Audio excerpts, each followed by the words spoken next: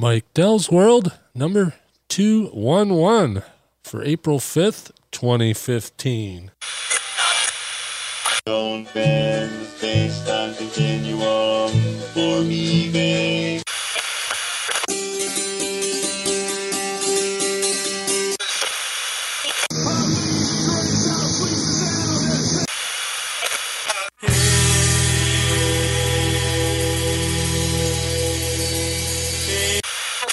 Quit screwing around with that thing. You found Mike Dell's World.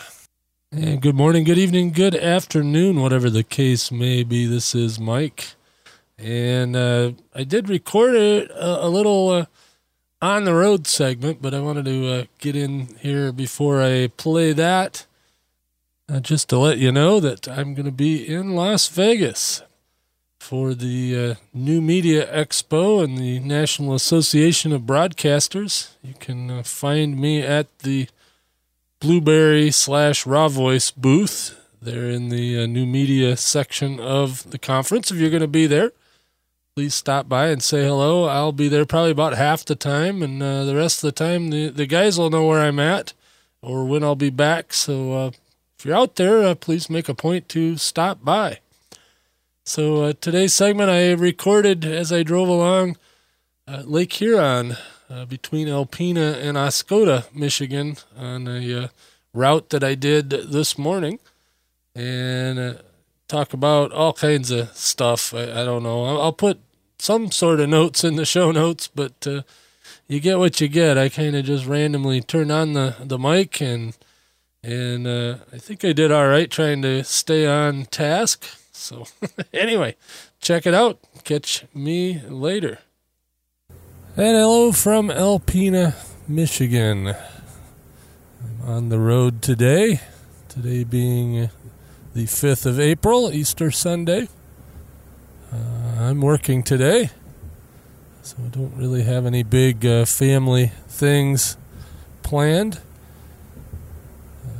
Although my mom had her, or has having her normal Easter gathering. Just so happened that it fell on my weekend to do the route here. So it is what it is, and that's just fine. It's actually a nice day. It was supposed to be crappy, but it's pretty nice. It's, I don't know, probably 40-ish and sunshine, dry. No snow, no rain. We were supposed to get some snow. I had some yesterday, but not enough to even accumulate it all, just spitting snow, as I call it. And I got to do something yesterday that I don't normally get to do. I got to drive a big truck. One of the guys that does a postal route on Saturdays called in sick, so they called me up and had me go over to the truck leasing place and pick up a truck and load out and go for a 300-mile ride to various postal facilities. So that was kind of cool. I don't get to do that very often, but I just no, I do enjoy driving the minivan better. Yeah, but it wasn't bad.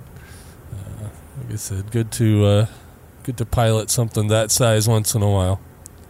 Keep the skills up, or something, or remind you of what you forgot. And backing into loading docks is not one of my fortes, but I didn't destroy and or damage anything in the process, so it's all good. Backed into 8 loading docks, and I was 8 for 8.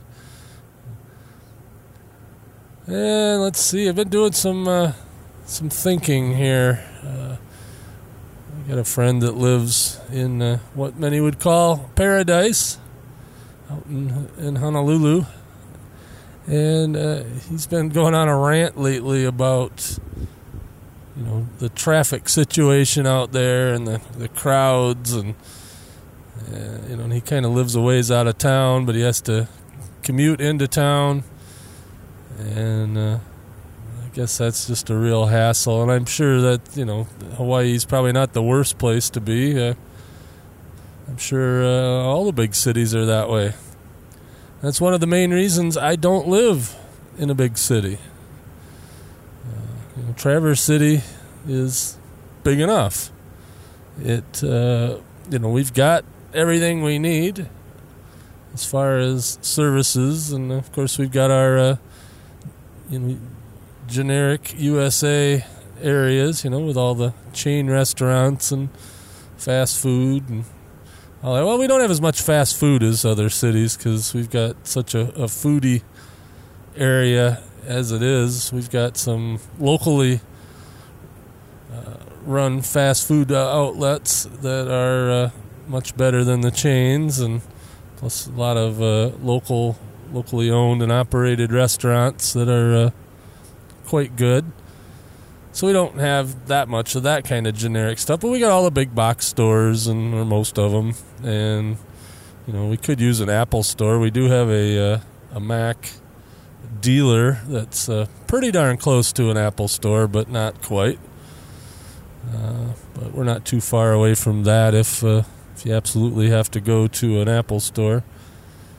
And we could use a Guitar Center or something like that, but it's not a big enough area for that. But one of the main reasons I like living where I live is lifestyle. I hear another friend out in L.A. that every time they go anywhere, parking is like a major thing on their minds. You got another friend that's from New York and lives here now. Well, not here. Like I said, between Alpena and Oscoda, driving along beautiful Lake Huron on the Sunrise side of the state. And it's all open water right here over on the Lake Michigan side by Petoskey and Charlevoix. This morning, was still ice as far as you could see, but on this side, it's all open. Anyway, boy, I'm just rambling along. I guess that's what I like to do when I'm driving and podcasting. But, lifestyle around here, just the whole parking thing. It's like, we don't generally have to worry about that. Now, in our downtown area, there's, we have a couple parking decks, and we've got, metered parking on the street, and it's almost impossible to get that. But generally, if you want to go downtown Traverse City, you can find a place to park. And, it's either free or it's fairly cheap. Anywhere else you go, beyond that, it's all free parking and ample free parking. No matter where you go, in my, a lot of people, they live in areas where, they live in an apartment and, if they have a vehicle, they got to pay extra for parking. It's the same thing with, like, hotels. All the hotels around here, they don't have free parking on the sign. They might have it on their website or something, but, it's just a given that up here, if you get a hotel room, you get a place to park your car. It's not like that elsewhere. I remember not too long ago going to Chicago for a conference and staying at the Hilton there. And parking my car there was, I want to say it was $20 a day, on top of, whatever they charge for the room. And another time we went to Chicago for something else, and, we had to park 3 blocks away in a open lot that, charged $8 for however long we were there. It's like, I'm not used to that. And that's the other reason I like living up here.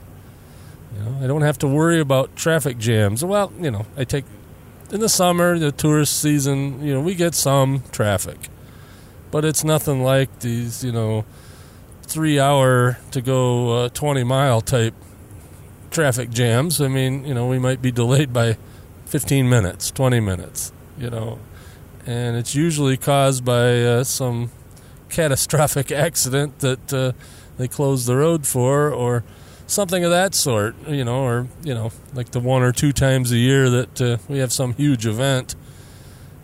like in Traverse City during Cherry Festival, they always have an air show on the Saturday and Sunday of festival. And, usually they have the Blue Angels. This year they've got the U.S. Air Force Thunderbirds. That's going to be a huge traffic jam coming out of Traverse City when that show's over. That's just the way it is. And, but that's so few and far between. I bet you there's maybe 10 days a year where traffic is an issue. And it's not that big an issue. And I have, one of my coworkers commutes from the east side of town all the way to outside of town on the west. She's got a bit of a traffic issue, but it's not huge. I mean, she still can get the 15 miles or so done within a half an hour or so. So, I mean, it's not terrible. It's not like, like with my buddy there in Hawaii. It took him 4 hours to go 40 miles. Or 30 miles or something. I forget what it was. I think he went 40 miles total round trip and spent 7 hours in the car. Something crazy like that. I'll have to go back and look to make sure. But, we don't have that here. At 5 o'clock drive time going across town, we got a major road. It's, 2 lanes each direction and a center turn lane. That, you might have to wait through 5 cycles of a traffic light. But you're going to get through. And, and it's not going to be 2 hours. It's going to be 15 minutes or 10 minutes, something like that. So, we do have our traffic issues, but they're not that bad. And the other thing up here is we don't have the necessarily the crime rate that other places have. Now, I don't know how Hawaii is as far as crime, and and I don't think most parts of LA or most parts of New York are as bad as one would think if you don't live there. Otherwise, why would people live there? Even Detroit is not nearly as bad. There's bad parts of Detroit, just like there's bad parts of just about any city. But right downtown Detroit, if you're from around there, you know about it. Inside the People Mover loop, they've cleaned it up quite a bit, and there's not all the derelict buildings and stuff you see on the news and all that in that part of Detroit. And they're cleaning up their act. They're getting there. I don't know how long it'll take, and I wouldn't get out of my car around 8 Mile Road still, but, like I said, it's one of the bad areas. But like I said, the lifestyle here is much different than what I hear from people that live in the big cities. And I've never lived in a big city per se. I've lived in some large areas. Like Northwest Florida, all around Eglin Air Force Base. You got Pensacola, Fort Walton. That whole area there is kind of one big, long city. But, I still don't ever remember paying to park routinely there. And I don't remember a huge crime rate there. Here in northern Michigan, it's not uncommon for people to leave their houses unlocked. I mean, we probably do a fair amount of the time, but usually there's somebody there or somebody nearby. It's not like we'll go away for a week and leave the doors wide open. But and I don't have any problem. I pull in my garage, and half the time I don't shut the door to the garage. The garage is detached from the house, but I don't, it's like, why bother? I don't have an electric garage door opener, so I just pull in, park. I don't leave the keys in the van, usually, because I usually have something or another in the van that I wouldn't want to lose. Not that it's valuable in any way, but, so, I do lock the vehicles most of the time in the driveway or in the garage. But you don't have to. as much up here. There's, like I said, there's bad eggs everywhere, and we have our fair share, I'm sure. Otherwise we wouldn't have such a robust police department and sheriff's department in the county. Those guys stay busy, they earn their money, so there's stuff going on. But it's rare. It's much more rare than in other parts of the world. And like I said, the big thing is the traffic, the parking situation. But like right now, I'm driving along U.S. Highway 23. It's a nice little 2-lane road. Goes from the Mackinac Bridge down to, I don't know, somewhere near Saginaw, I guess, Saginaw Bay, all along Lake Huron here. And it's a nice Sunday morning. They've got a couple cars going my way. I see a few coming the other way. But it's not bumper to bumper, and it's not, a big freeway. We got a freeway up here, right down the middle of the state, I-75, and US 27 is freeway up to a certain point, and there's US 131 that just south of us that's a freeway, which is nice for getting in and out. But we're a good 40 miles away from any freeway where I live, and where I'm at right now, south of Alpena. I'm probably a good 50, 60 miles away from any freeway. But you don't need it. Not in this area anyway.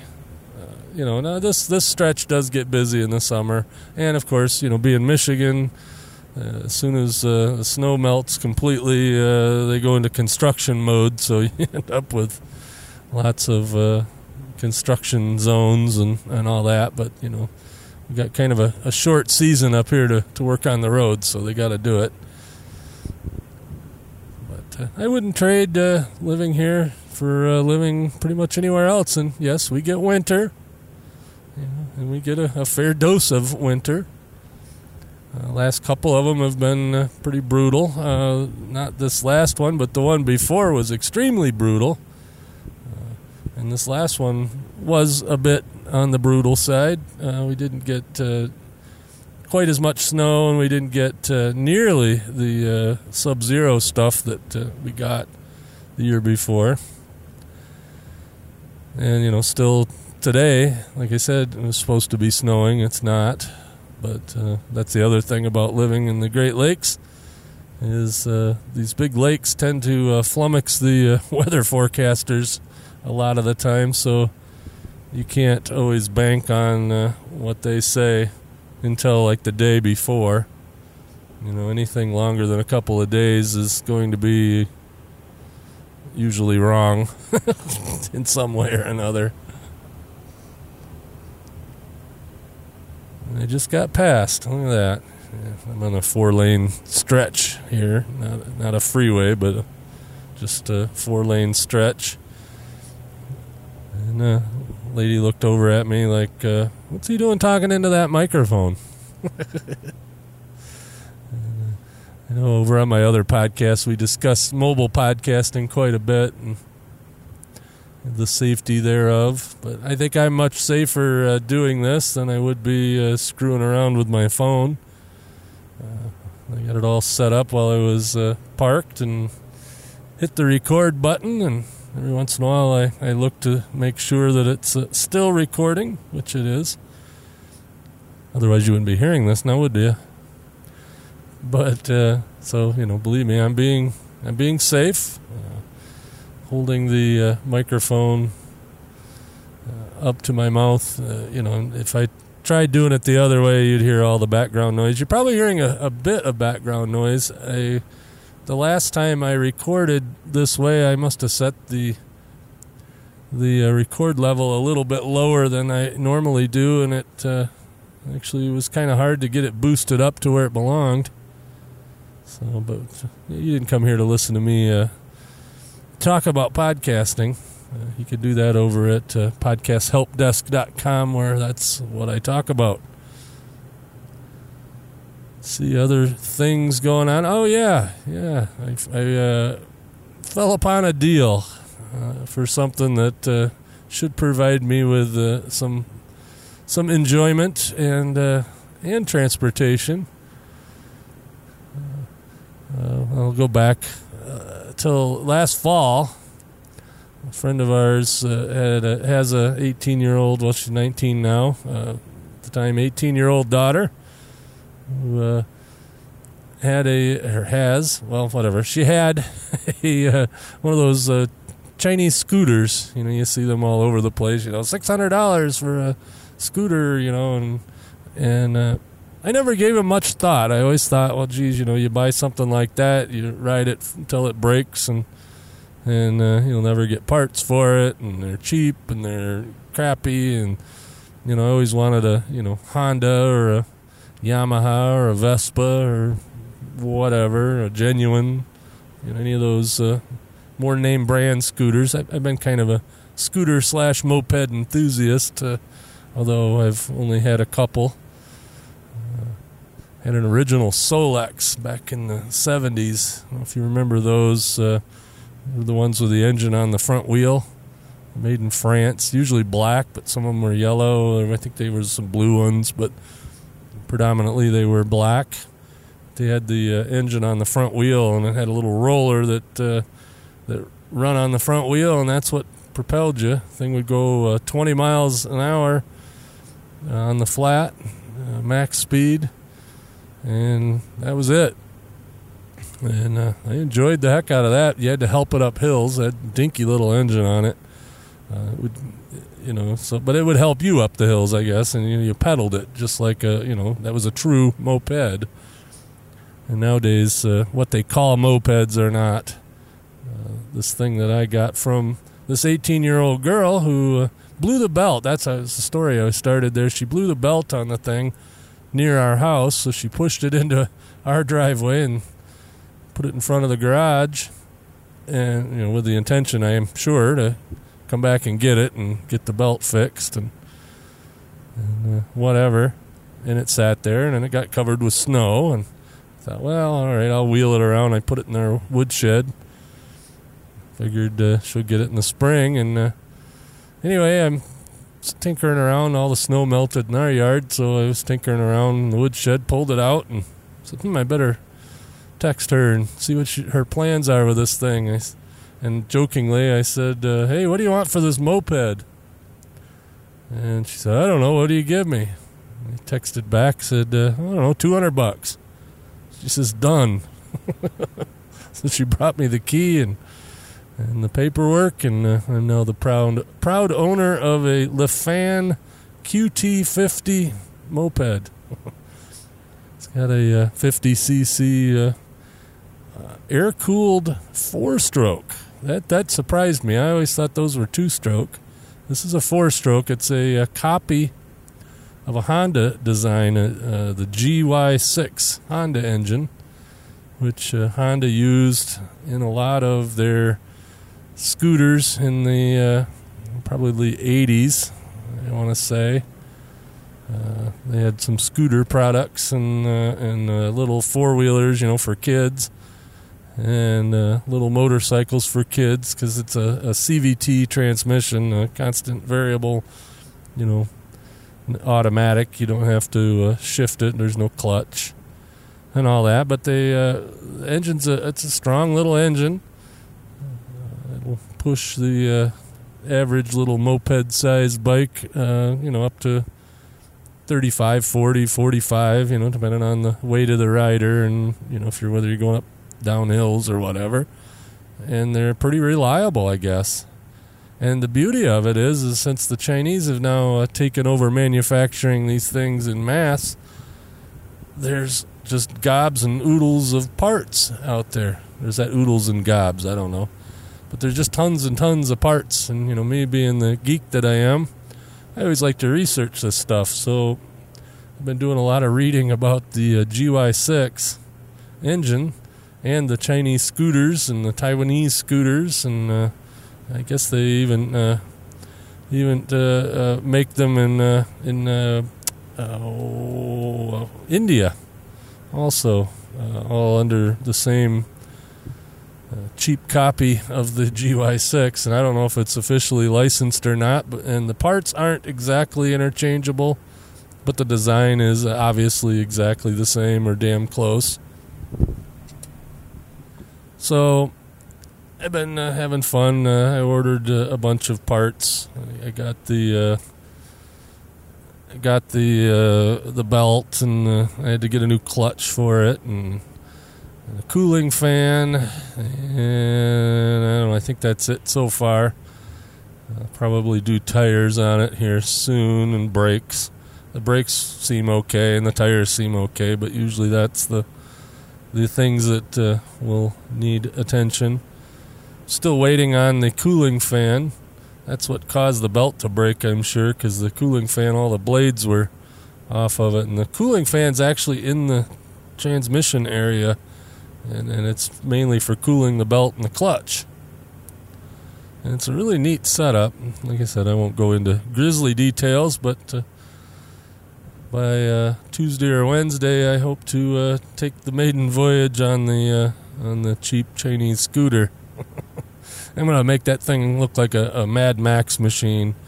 You know, when I got it, or when Tori got it, it had this trunk on the back, a fiberglass trunk, and it was mounted to this rack, and the rack is like the cheapest pot metal thing, and it was all cracked and loose and all that. So I reinforced that and got rid of the trunk, and I'm going to put a milk crate on the back of the thing, bolt that down, because the milk crate will fit my backpack just fine, and I'll probably be riding that thing back and forth to work on nice days anyway. And as long as it'll do 35, it's great for in town, you know, on the side streets and whatever. I would never dream of taking the thing out on the big roads. But you know, just buzzing around town, you know, if you buzz up to the store to get something, or just want to go for a little tootle around the neighborhood, that'd be perfect. And don't know if it'll be rugged enough to take up to Sugar Island, but it'll probably make the journey anyway. Whether or not you can really ride it around there on the dirt, I don't know. It doesn't really have dirt tires on it, but yeah, it'll be good, you know, kind of like a pit bike. I'm going to make a rack or something to put it on the camper, so when we go camping, I'll have that to tootle around on. But like I said, you know, it's a toy, total toy. And I might even geek out on it and put do some mods to it. But right now it's bright yellow. I'm gonna paint it flat black probably, and the body panels, being it's cheap and Chinese, the body panels on it aren't exactly fitting properly, and some of them are cracked and needs turn signals. Those are broke off, and just minor stuff.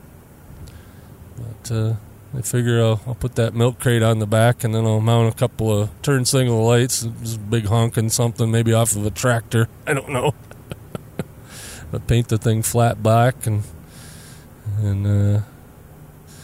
duct tape and baling wire, and don't care what it looks like. It's just like I said, it's just a toy, and sometimes it's nice to have something like that that's just a toy that you don't really care about. At least you don't care to the point where you're going to worry if it falls over or gets scratched or whatever. Ultimately, I'd like to find what's known as a big ruckus. A Honda had these things, I don't know what they're called overseas, but in the States they're called the Ruckus. And it's a little 50cc scooter, but it doesn't have all the plastic on it. It's just a tube frame, it's kind of the Humvee of scooters, and that's the one I always wanted since they came out. And they're still making that one, so I could still get that one. But there's a bigger version of it called the Big Ruckus, and it's kind of the same design, only it's got a 250cc engine, and it's freeway legal, and it'll do 70 miles an hour. And the best part of it, I think, is it has a seat built for two, but you can flip it up, and if you're just riding one, and it's got it's a backrest. It's like, sitting in a regular chair on top of this scooter thing that'll do 70 miles an hour. So if I can find one of those, they only brought them into the States for 2 years, 2005, 2006. So they're kind of hard to find, and they're expensive when you find them. But being that they're Hondas, they'll probably run forever and all that. I had a few years ago, I bought a couple of these Honda, now I can't even remember, Honda Express. They were mopeds without pedals. I mean, they were literally the same exact thing that Honda was selling as a moped with pedals, with pedals that you could power it with if the engine wasn't running. And then they made one that got rid of the pedal mechanism and just had the engine and a couple foot pegs. And those were two-stroke, and that's the first time I'd ever dealt with a two-stroke Honda. And most of the parts for that thing, being that I think they were made in 77, 78, 79, most of those parts are made of unobtainium. And nobody makes aftermarket parts for them because they're not that popular. So you'd scour eBay and find, a used carburetor and order it and find out it has the same problem as the carburetor that you're having problems with. And I don't know, I fiddled with those things over a summer. I had 2 of them, and I bought the second one for a parts bike and realized that, you know what, I'm tired of chasing parts. So I gave up on the idea and figured I'd save up and either buy the Ruckus or buy a genuine scooter company. Is a company. It's a U.S.-based company that has their scooters made in India and Taiwan, and they make a Vespa clone of a older Vespa that they call a Stella, and it's a real popular scooter. It's a 150cc. At first they were 2 strokes. Now they're 4 strokes because of the EPA emissions. But you have to register them as a motorcycle. But they're very popular. Guy I know has one, and they're a lot of fun. But they also make some of the cheaper kind. They make one called a what is it? I can't remember. But anyway, they make one that's kind of similar to the Ruckus, being that it's kind of a minimalist type and costs about $700 or $800 less than the Honda. And I thought about that one too, but I don't know. I think ultimately I'll find a big Ruckus, and since they still make them in Japan, the parts are still available. They just don't sell them in the States anymore. So you can get parts for the big Ruckus. And, of course, the little Ruckus you can get parts for because they still make them. You can go to the Honda dealer and get all the parts.